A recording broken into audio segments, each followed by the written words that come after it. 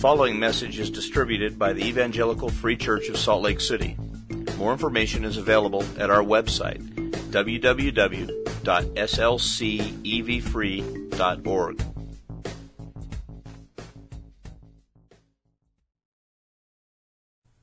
We are in Matthew 11 this morning. Matthew 11. Please turn there with me. And before we begin, I'm going to read, or as we begin, I'm going to read the entire chapter, but we'll be spending most of our time in the second half of Matthew 11 this morning. I want to begin reading from verse 1. Matthew 11. When Jesus had finished instructing his 12 disciples, he went on from there to teach and preach in their cities. Now when John heard in prison about the deeds of the Christ, he sent word by his disciples and said to him, "Are you the one who is to come, or shall we look for another?" And Jesus answered them, "Go and tell John what you hear and see. The blind receive their sight, and the lame walk. Lepers are cleansed, and the deaf hear. And the dead are raised up, and the poor have good news preached to them. And blessed is the one who is not offended by me." As they went away, Jesus began to speak to the crowds concerning John. "What did you go out into the wilderness to see? A reed shaken by the wind? What then did you go out to see? A man dressed in soft clothing? Behold, those who wear soft clothing are in kings' houses. What then did you go out to see? A prophet? Yes, I tell you, and more than a prophet. This is he of whom it is written, 'Behold, I send my messenger before your face, who will prepare your way before you.' Truly I say to you, among those born of women there has arisen no one greater than John the Baptist. Yet the one who is least in the kingdom of heaven is greater than he. From the days of John the Baptist until now, the kingdom of heaven has suffered violence, and the violent take it by force. For all the prophets and the law prophesied until John, and if you are willing to accept it, he is Elijah who is to come. He who has ears to hear, let him hear. But to what shall I compare this generation? It is like children sitting in the marketplaces and calling to their playmates. We played the flute for you, and you did not dance. We sang a dirge, and you did not mourn. For John came neither eating nor drinking, and they say he has a demon. The Son of Man came eating and drinking, and they say, look at him, a glutton and a drunkard, a friend of tax collectors and sinners. Yet wisdom is justified by her deeds. Then he began to denounce the cities where most of his mighty works had been done, because they did not repent. Woe to you, Chorazin! Woe to you, Bethsaida! For if the mighty works done in you had been done in Tyre and Sidon, they would have repented long ago in sackcloth and ashes. But I tell you, it will be more bearable on the day of judgment for Tyre and Sidon than for you. And you, Capernaum, will you be exalted to heaven? You will be brought down to Hades. For if the mighty works done in you had been done in Sodom, it would have remained until this day. But I tell you that it will be more tolerable on the day of judgment for the land of Sodom and than for you." At that time, Jesus declared, "I thank you, Father, Lord of heaven and earth, that you have hidden these things from the wise and understanding and revealed them to little children. Yes, Father, for such was your gracious will. All things have been handed over to me by my Father, and no one knows the Son except the Father, and no one knows the Father except the Son, and anyone to whom the Son chooses to reveal him. Come to me, all who labor and are heavy laden, and I will give you rest. Take my yoke upon you and learn from me, for I am gentle and lowly in heart, and you will find rest for your souls. For my yoke is easy, and my burden is light." The precious word of the Lord. Let me pray.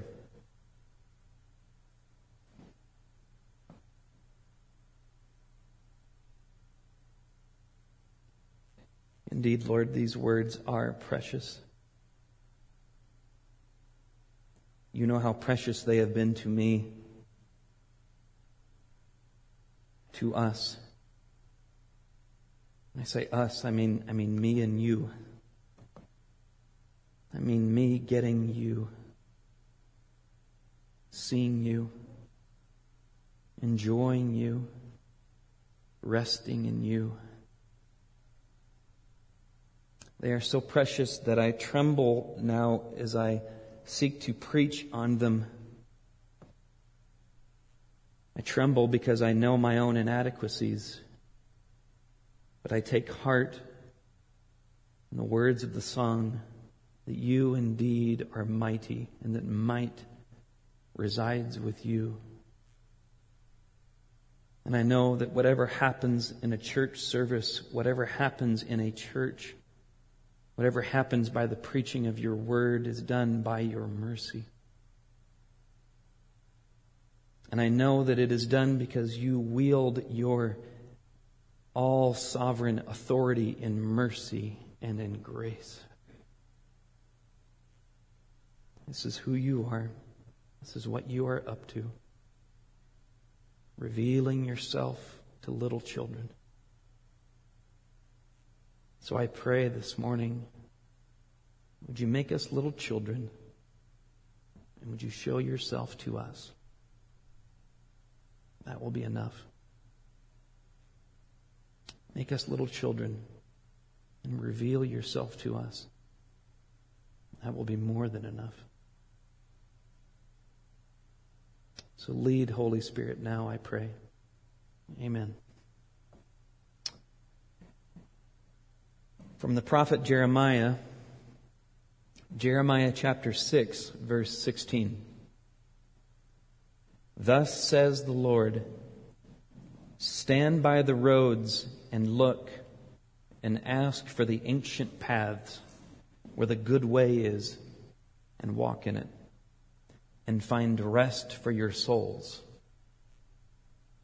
But they said, we will not walk in it. Words of wonder, words of grace, words of mercy, and words of tragedy. That's what we have before us today. Words of tragedy and words of mercy and amazing grace. All of God's prophets, His priests, His kings have been pointing to this one good way that Jeremiah speaks of, this path to walk where we would find all that we're actually looking for, all the rest that you and I have longed for all of our lives, every moment of our lives. Yet it is the great tragedy of humanity that we as a people, as a race, continually say we will not walk in it. All of God's prophets, all of His priests, all of His kings have been pointing to this good way. And then one last prophet appears, John the Baptist. And he comes and he literally points to this way. He says, there he is. He's right there. All the paths that the prophets and the kings and the priests have been pointing to, all of them weave their way through the history of Israel, and they find their terminus in Christ. They're all summed up and tied together in Jesus of Nazareth, the Son of God. He is the prophet who would speak of the way. He's the priest who would go and sacrifice himself for the sins of the people to save them from their sins. He is the king who would make war against the old dominion of sin and death and give life. He would give life by proclaiming the day of the Lord's favor. Where are the paths? Where is the good way? John the Baptist is saying, right there. Right there. There's the way. Follow him. And the people said, we will not walk in it. That's where we find ourselves this morning in Matthew 11, beginning in verse 16.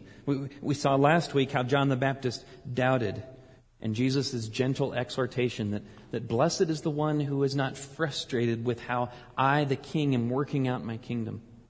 Blessed is the one who is not frustrated by that and therefore falls away, but who trusts me.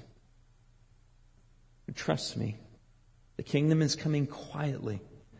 Blessed is the one who trusts the king to work out the kingdom as he sees fit. So the problem, the beginning of the chapter, is not with John, it's with the attitude of the people. The problem is with their response to John and Jesus. So after years of silence, after centuries of longing, after generations of waiting, here is one last prophet who comes and literally points to the way, the good way, the ancient paths. He's finally here, and yet the people respond to Jesus with, I don't know, look at him. I mean, would Messiah really eat with IRS agents and prostitutes at the same time?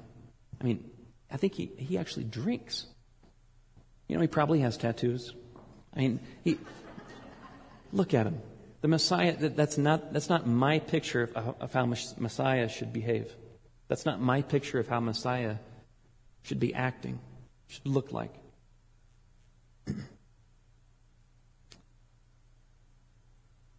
And yet they respond to John with, I don't know. I don't know about him either. He's kind of extreme, going out into the desert, eating locusts and honey. He's a wild man. He's a crazy man. Did you know that some people say he has a demon? I bet you that's true.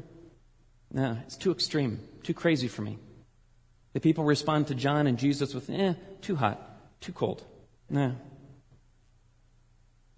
They respond literally with, meh. And they woke up the next morning and went to work. That's really the sense of the verses 16 through 19, where Jesus compares his generation to kids who play songs for each other in the marketplace. The kids don't like the first song, a dirge, that's John, or the second song, that's Jesus, or I guess I got them mixed up. The first one, Jesus, and the second one, John. They don't like either one. And yet Jesus says wisdom is justified by her deeds. In other words, God's wise way of bringing about his kingdom is not attested to by people's opinion of his kingdom. God's wisdom is not attested to by the opinions of man. God's wisdom is attested to by the character and the deeds of John and Jesus, his prophet and his son. They embody God's wisdom independent of fickle mankind. So here, after all the centuries of waiting, of building, of moving down the path of God's redemption, God comes in flesh and blood, and the people say, "Whew." How casually, how subtly does human fickleness lead to destruction? That's Jesus' point in verses 20 through 24. He pronounces woes on the cities where he did most of his mighty works. He pronounces woe on Chorazin and Bethsaida, and especially Capernaum. Not because of their sins per se. No. He pronounces, when we hear the word doom, woe, we need to hear the words doom and sadness. Jesus is not just railing against them. He's also speaking with sadness. Sadness. Doom and sadness because of their response to the light they received. Jesus raised the dead, healed the sick, gave sight to the blind, opened the mouth of a mute, and they yawned. The only right response was repentance. Jesus pronounces woes because they did not repent, not because of their sins, because of their sin, their greatest sin of unbelief, of indifference. Then Jesus says something remarkable here. He compares their response with what other cities would have done if they had received the same light, the same revelation. Jesus says that Tyre and Sidon, two godless Phoenician trading shipping centers, they would have repented right away if they had received the same revelation. But they didn't. They didn't receive that same revelation.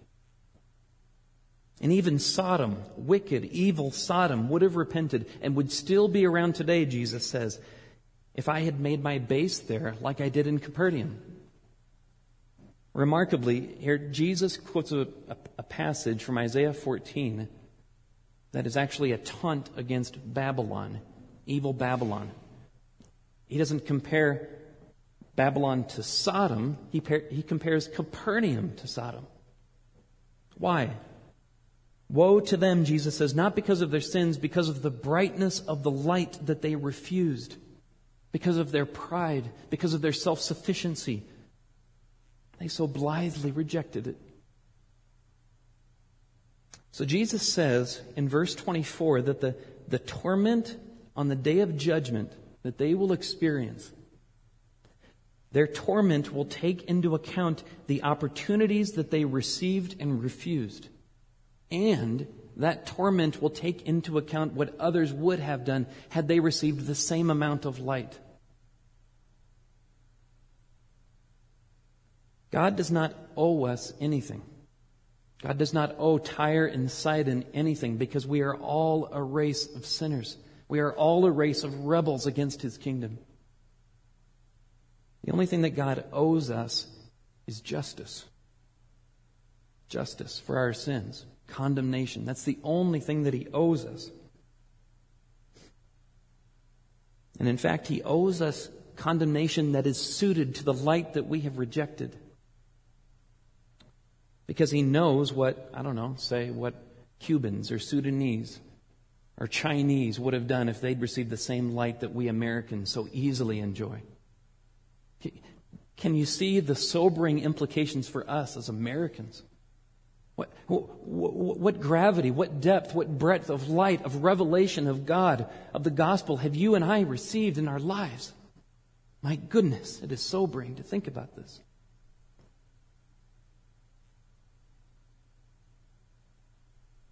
The problem here is not our sins.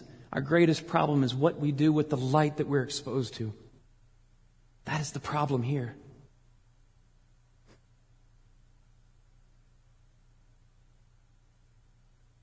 But Jesus intends not just to sober us here. He intends not just to sober us, but to call us gently to receive rest. Rest from the condemnation that we do deserve. Rest from self-sufficiency. Rest from trusting ourselves. So Jesus begins by praying. When we pray, verse 25, when we pray, we reveal what we really want. We reveal what we hold most valuable. Jesus the Son begins by praising the Father, the Lord of heaven and earth. That is what He holds most valuable. That is what He wants. He refers to Him as the Lord of heaven and earth to say, you, Father, are sovereign. There is no contingencies to anything that you do. You do all that you please. You are wise. And your wisdom is not contingent upon mankind or any other wisdom or opinion. You're not a reed shaken by the wind or weak in any way. You are sovereign over all. And yet, what Jesus stands in awe of most in this prayer, in verse 26, is how the Father wields that sovereignty, what He does with it. He does it by hiding these things from those who know what they know and revealing them to those who know that they don't. He conceals revelation from the proud and the self-sufficient, and He reveals revelation to the humble, to the dependent. Here we see the great balance of the Bible, that man is utterly responsible. You and I are utterly responsible. Utterly responsible for our sin and our rejection of light. And yet God is still completely sovereign. He calls and He chooses as He pleases. Both are true. So what are these things? What is Jesus referring to when He says these things, that you have given these things? It is the significance of Jesus' miracles, how they point to Jesus being the Messiah. It's the revelation that the kingdom is dawning, that it is here, albeit quietly. The kingdom is here and it is coming. It is being given ears to hear and a heart to accept that those who are poor in spirit are blessed because they possess the kingdom of God. Being given ears to hear this. So Jesus marvels at the graciousness of God's will. That though He doesn't owe anything, He graciously gives to us all that we need. All that He asks of His children, He provides. He's gracious like that. Amazingly gracious. The word grace, by the way, means We could put it this way: God's undeserved favor on wrath-deserving sinners. God's undeserved favor on wrath-deserving sinners. God sovereignly lavishes His grace on wrath-deserving, condemnation-deserving sinners. But He's not doing random in that. He follows a pattern. He does it sovereignly. He acts completely independent of everything, and yet He's following a pattern.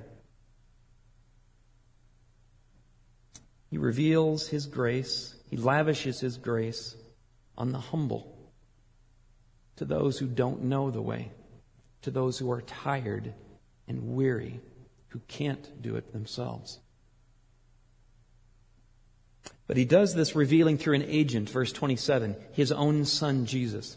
Jesus says in verse 27 that all things have been handed over to me by my Father. So all things here must mean everything that Jesus was just referring to, but also the authority to make them known, the authority to choose. So God the Father gives God the Son all His authority to reveal these things, to reveal the gospel.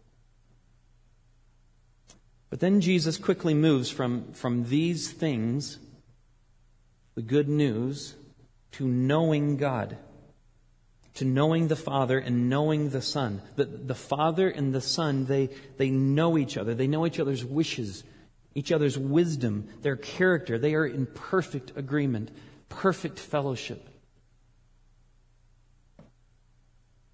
perfect rest. It is a singular, self-contained sphere of glory and of divine pleasure.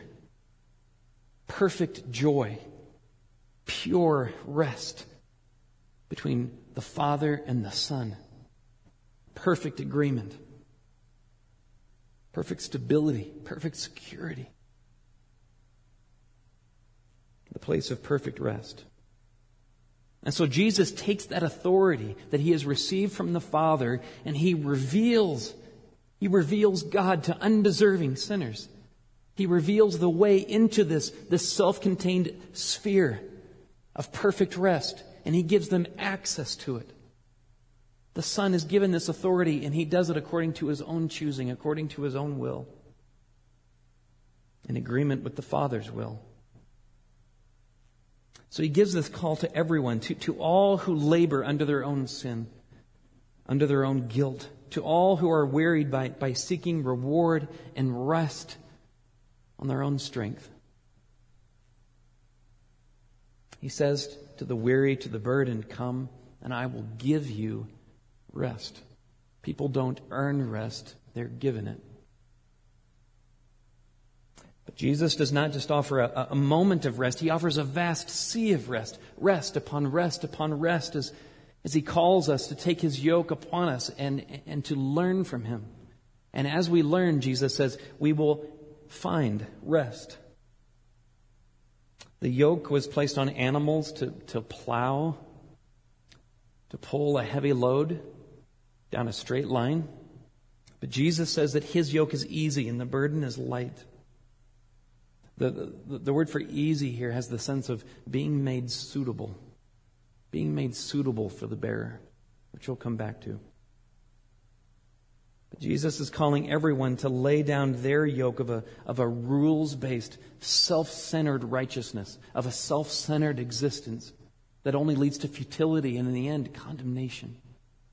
Jesus is saying, leave that, put it down. Take up my yoke and you will find rest. So we're called to trust Him. We're called to take Him at His word because He is gentle and lowly in heart. Because He has been given all authority and He wields it with utter gentleness. The amazing paradox about Jesus is that He is the great King and He is the humble, gentle servant of souls.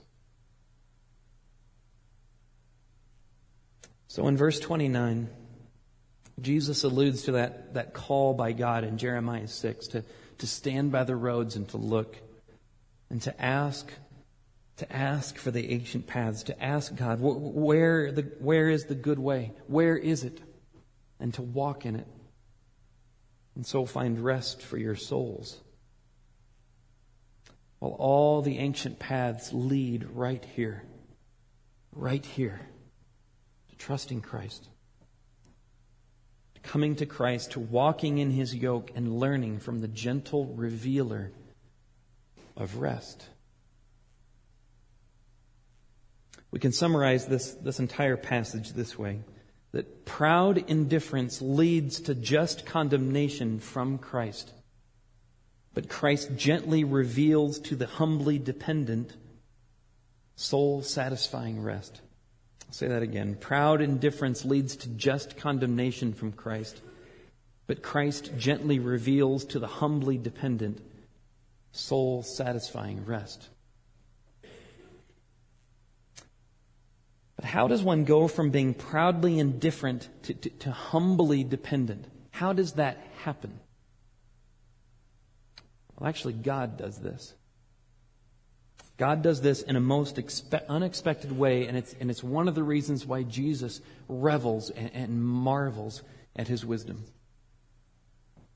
So our first point this morning is this: God conceals in judgment and reveals in mercy, that we might see our need of Him and repent. God conceals in judgment and reveals in mercy, that we might see our need of Him and repent. So now, you remember John the Baptist was looking for judgment, final judgment, the cleaning of the threshing floor. And Jesus said, it's coming, but not yet. But He didn't say that God was not working in judgment. Remember, the kingdom is coming quietly. And God is working actually right now in judgment. And His judgment in this period of redemption history is largely the concealing of Christ. God actively conceals the good news from the proud, from the self-sufficient, from those who think they know everything, from those who know that they already know everything and don't need to listen. This concealing is His judgment. But there is something else happening in this judgment. Something merciful, something marvelous. As people become fickle and indifferent to His call, He turns them over to their desires, to what they want. Romans 1. He turns them over to what they think they need, and He allows them to experience some of the condemnations, a taste of the ultimate futility that they will experience at the end. And the purpose of this taste is to lead them to repentance. That's what Paul says in Romans 2, that God's mercy is meant to lead us to repentance. Well, where's the mercy? Well, it's because God is always and forever restraining His wrath, restraining that condemnation and that punishment right now, though He pours it out. He pours it out on wrath-deserving sinners, and yet He restrains Himself in mercy that it might lead wrath-deserving sinners to repentance. So God is actually concealing in judgment and yet doing it in mercy, that He might reveal to us the real way to life. Isn't God marvelous in His wisdom? This is why Jesus just stands in awe of His own Father. It's something. Why do you and I go through the same cycles? Do you have cycles? Of course you do. You're human. Why does that happen? I mean, partially it's because you're you and I'm me, and we each have our own predilections. Each of us have our gravitational pulls that pull us in certain directions. But part of it is because we are filled with much more fickle indifference to God than we realize. It is fickle indifference to God that responds to that grief and the pain and that taste of the future condemnation. It is fickle indifference to God that responds to this with doubling down on our own self-sufficiency and trying harder to make it all right on our own strength. And we respond to that ouch with more of us. And The one little bit here turns into a vicious spiral, a death spiral, if you will. We try to make it on our own intuition, try to make ourselves right again on our own strength. We respond to sin with more sin, and we double down on ourselves, and the cycle repeats. The cycle repeats. And all the while, we are indifferent to God's call to repent. To repent, to repent, to repent. At any and every point in that cycle, the only way to exit it is by repentance. By repentance.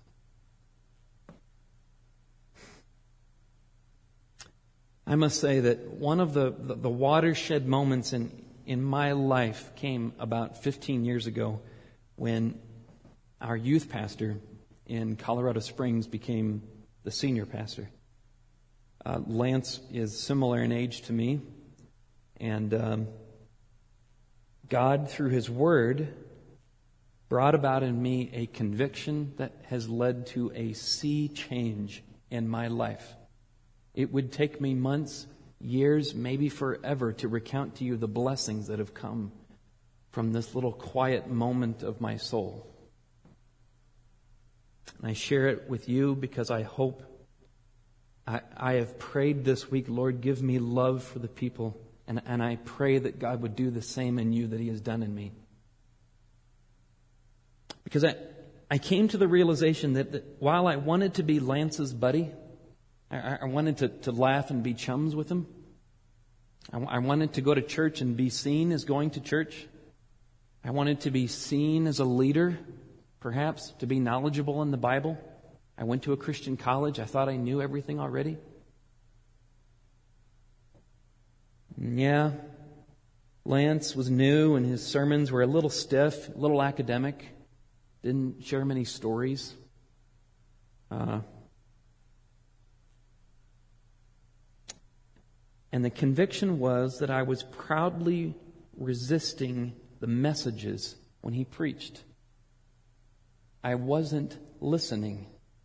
I was listening, but I wasn't listening. I was being fickle.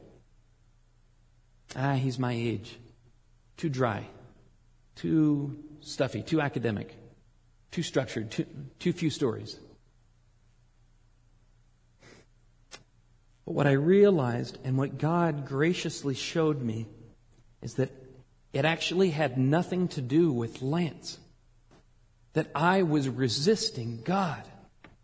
That God was shining the light of His gospel into my life Sunday after Sunday. And I was doing this to God. To the sovereign Lord of all creation. He was being gracious to me, merciful to me Sunday after Sunday. And I wasn't actually hearing God's words. I was indifferent. And I was indifferent because, you know what? God was really about me. God was most glorious to me when He elevated and took care of me. That's when God was great. I really felt like praising Him when I got what I wanted. I didn't see God for being who He actually is, and that is good and glorious in and of Himself, independent of me, independent of my opinions or my wisdom or whatever I think. The ground of God's loveliness did not begin with God, but it began with me. So to put it in the words of John Piper, I was willing to be God-centered as long as God was Jed-centered.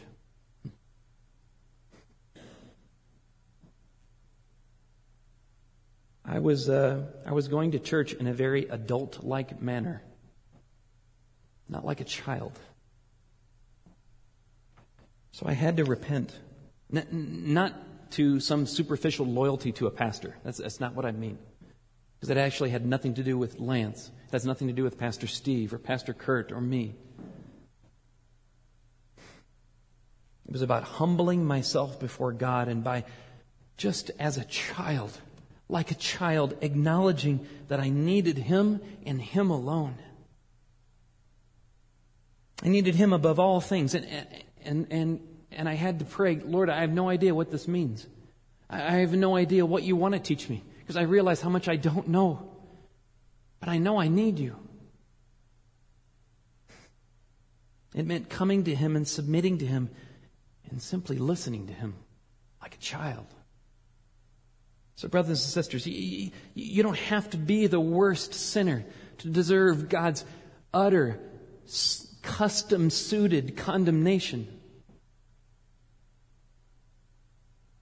You don't have to be a citizen of Sodom to invite the condemnation of God. You just need to sit in church every week, praise God with your mouth and with your hands, and be fickle and refuse to humble yourself.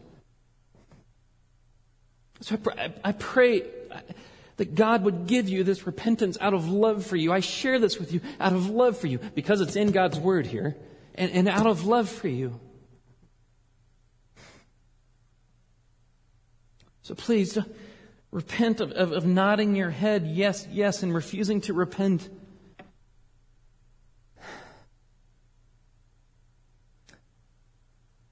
Because I tell you what, you and I have been exposed to a lot of light under Steve's preaching.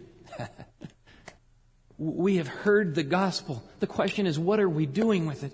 As a people, as individuals, what are we doing with it?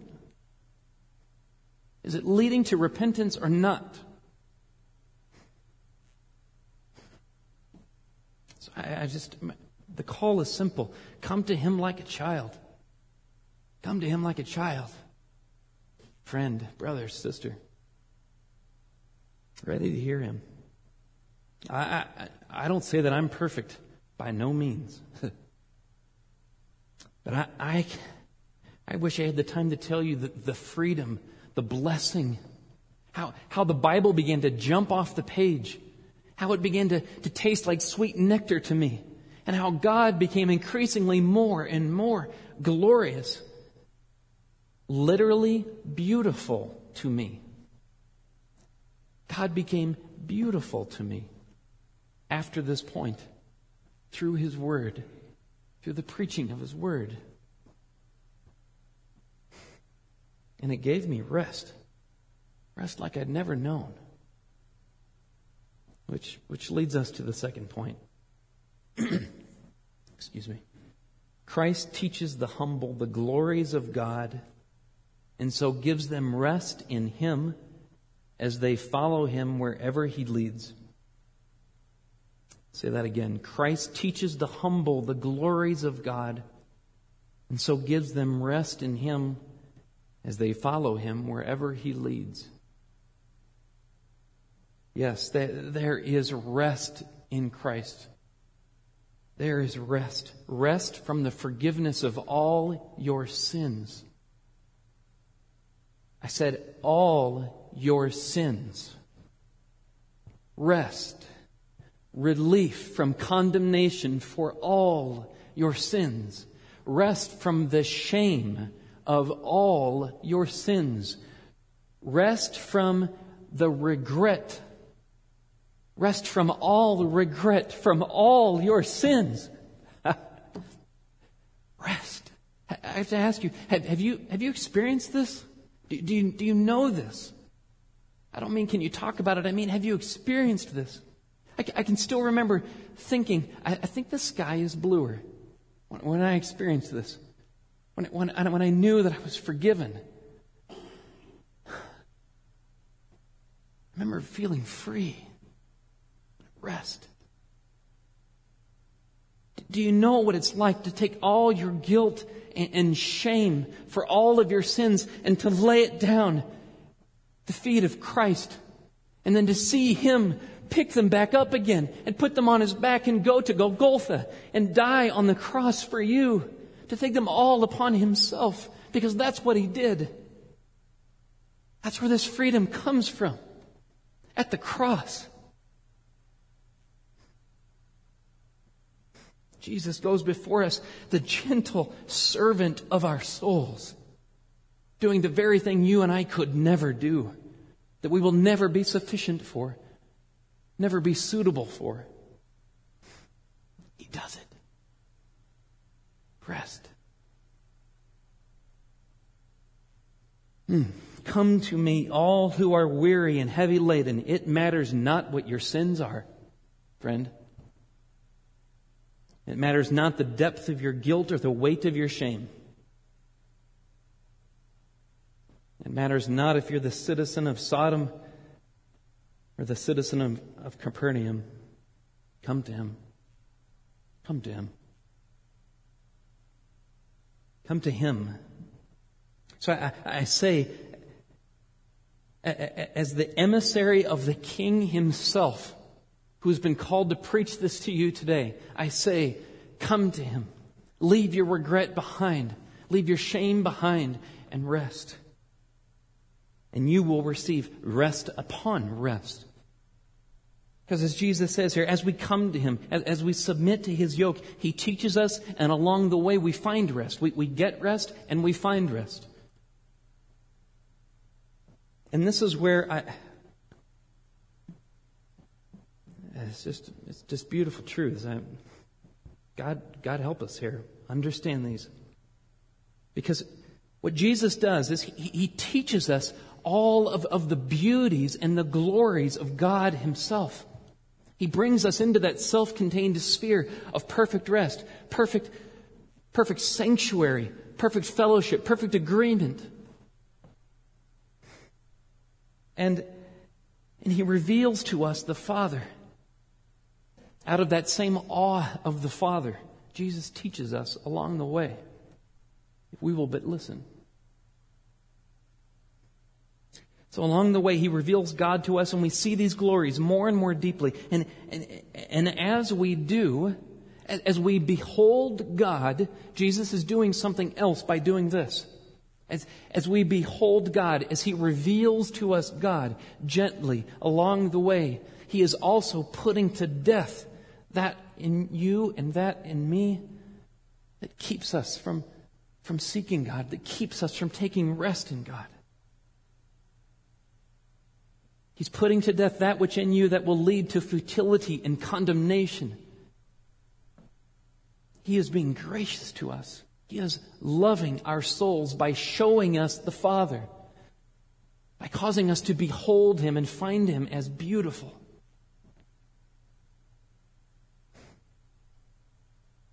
As He shows us the Father, He is putting to death our resting and our finding significance in ourselves. God is merciful and He is loving to do this. He does it because He loves us. But there is more to this finding rest business. It has to do with why in verse 27 Jesus can turn from the gospel so quickly to knowing God, to knowing the Father and knowing the Son. And we've already touched on it. But Jesus does this. Jesus effortlessly turns from thanking God for giving Him the good news to preach to knowing God the Father, because, to borrow Piper's phrase, God is the gospel. God is not just the source of everything good. He is everything good. He is that which we should want, that which gives life.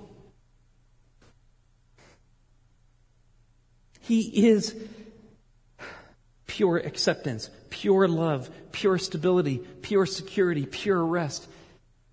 And by His agent, His Son, the Lord Jesus, He welcomes us into that sphere where all of those things are found. And we find rest. To know God is to know rest. That's the central point of the entire passage. It's not first the verses about us. The central point in the passage is Christ's awe and enjoyment and divine pleasure in the Father. And the Father's divine pleasure in the Son, and the fact that Christ brings us into this blessed place.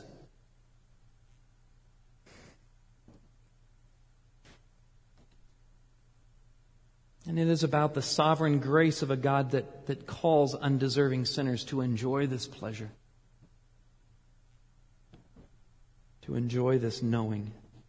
To know God is to have rest. So Jesus calls out to us to come to Him, the gentle revealer of this good God. Of the one who, again, is not just the source of good things, but who is the good thing. The point is not to come to Him to get what we want. And yet when we place ourselves under Christ's yoke, this King who is paradoxically gentle and humble, he comes alongside us and He serves us. And He serves us by teaching us. And what does He teach us? He teaches us the glories of the Father. The glorious beauties of God Himself. To behold God is to find rest. To behold God is to find unspeakable rest.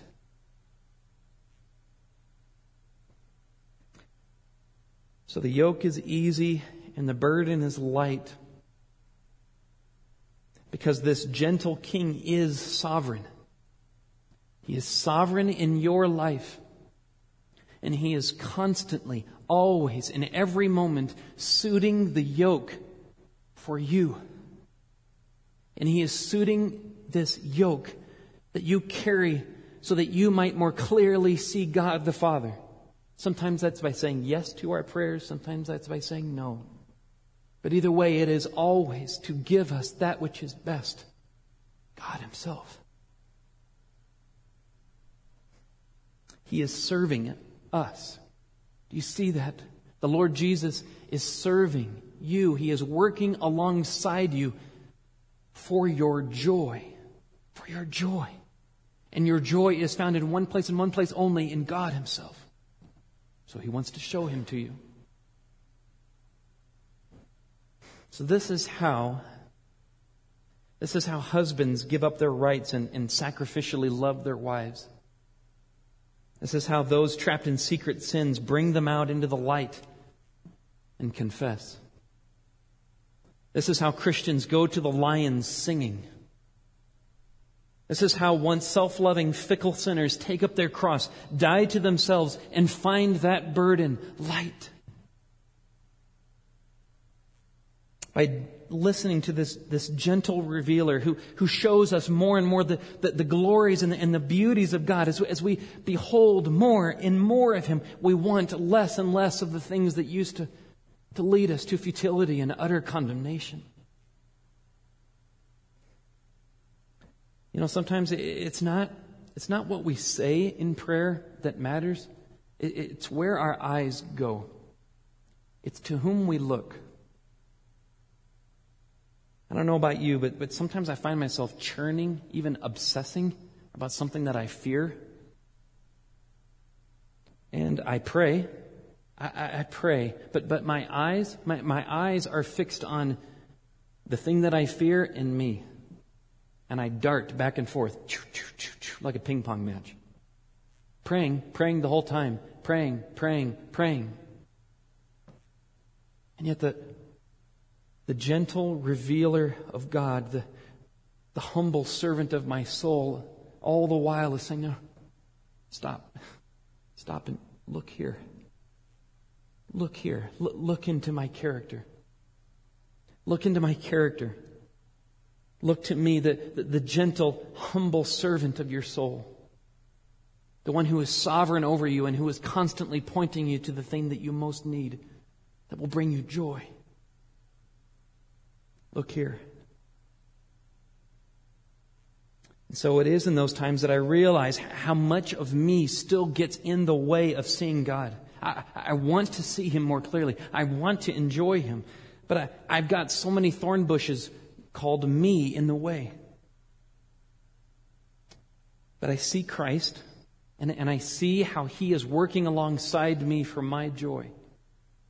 And so disciplined discipleship, taking up this yoke, in a disciplined life that involves hard work, it's no longer a drudgery. It's no longer work. It is light. It is light because now I see that I am cooperating with Him in His work, work of producing joy in me. Now I join with the gentle master in killing the very things that once promised joy but would only lead to condemnation. The things that promised rest and only robbed me of sleep. I now join with him in his work, his loving work in me. So now I'm free, and you are free to become a stronger follower of Christ, not to impress anyone else, but so that we can make better war against the thieves of rest in our soul. We can strive to be holy. We are free to strive to be holy, not to make ourselves feel better about ourselves, but so that we'll have a closer view, a closer seat to God himself, from which to behold him more clearly. We now can work hard to gain wisdom, not to impress our friends, not to show how much we know, but so that we can better hear the Master's teaching, so that we can more ably apply what he's teaching us as he reveals to us the Father. And we can begin to love each other. We can love each other not because of a should, not because out of drudgery or empty obligation, but because we want to work alongside others for their joy, just as Christ has done in us, so humbly, so gently, so sovereignly, so perfectly, so faithfully. We are free to love out of love. And in all of this, Christ is only suiting us up for the real rest. He's only preparing us for the true and abiding eternal rest to come, when Christ will descend from the clouds and we will meet him in the air and see him face to face, and we will experience rest like we had never known. What a day that will be. A day not of judgment, but when he comes to us in infinite, merciful acceptance. Christian, he comes to you with a smile on his face. He comes for you. And he works in your life now. He works alongside you for your joy, that you may see the Father now. That you may receive taste not of judgment, but of heaven. But of eternal joy. That's what he is up to. Out of mercy and out of grace. So the call today is quite simple. Will you come to him? Will you humble yourself like a child? And will you take up his yoke? Will you follow him? And will you listen? Will you listen? Will you allow him to show you the Father? Will you allow him to show you God? And find your very soul satiated by beholding him. Will you come to him? Will you listen? Let's pray.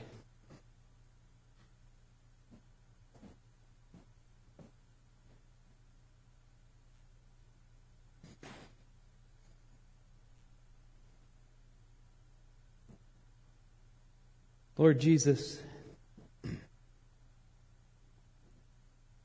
thank you. Thank you for your work in us. Thank you for rescuing us from our hell-bent, careening down paths defined by ourselves. Thank you for rescuing us from condemnation. Thank you for choosing, for giving repentance, for giving faith, for revealing yourself. You are the gentle revealer, the magnificently humble servant of our souls. So I pray for myself, I pray for my brothers and sisters here. Would you Show us God. Would you reveal to us Him? Would you make our faces radiant as we gaze upon your glory? Would you do that now? Would you do that in us?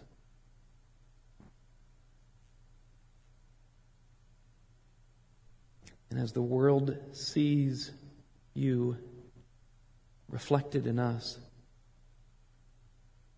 would you get much glory? Would you cause us to rejoice in you getting much glory? And thus a new cycle would begin. A new cycle of wonder and awe and joy and rest.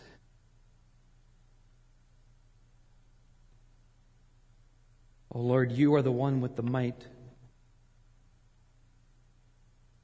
And we look to you for mercy. We praise you for your grace. We praise you for you. May your name forever be praised in us. Amen.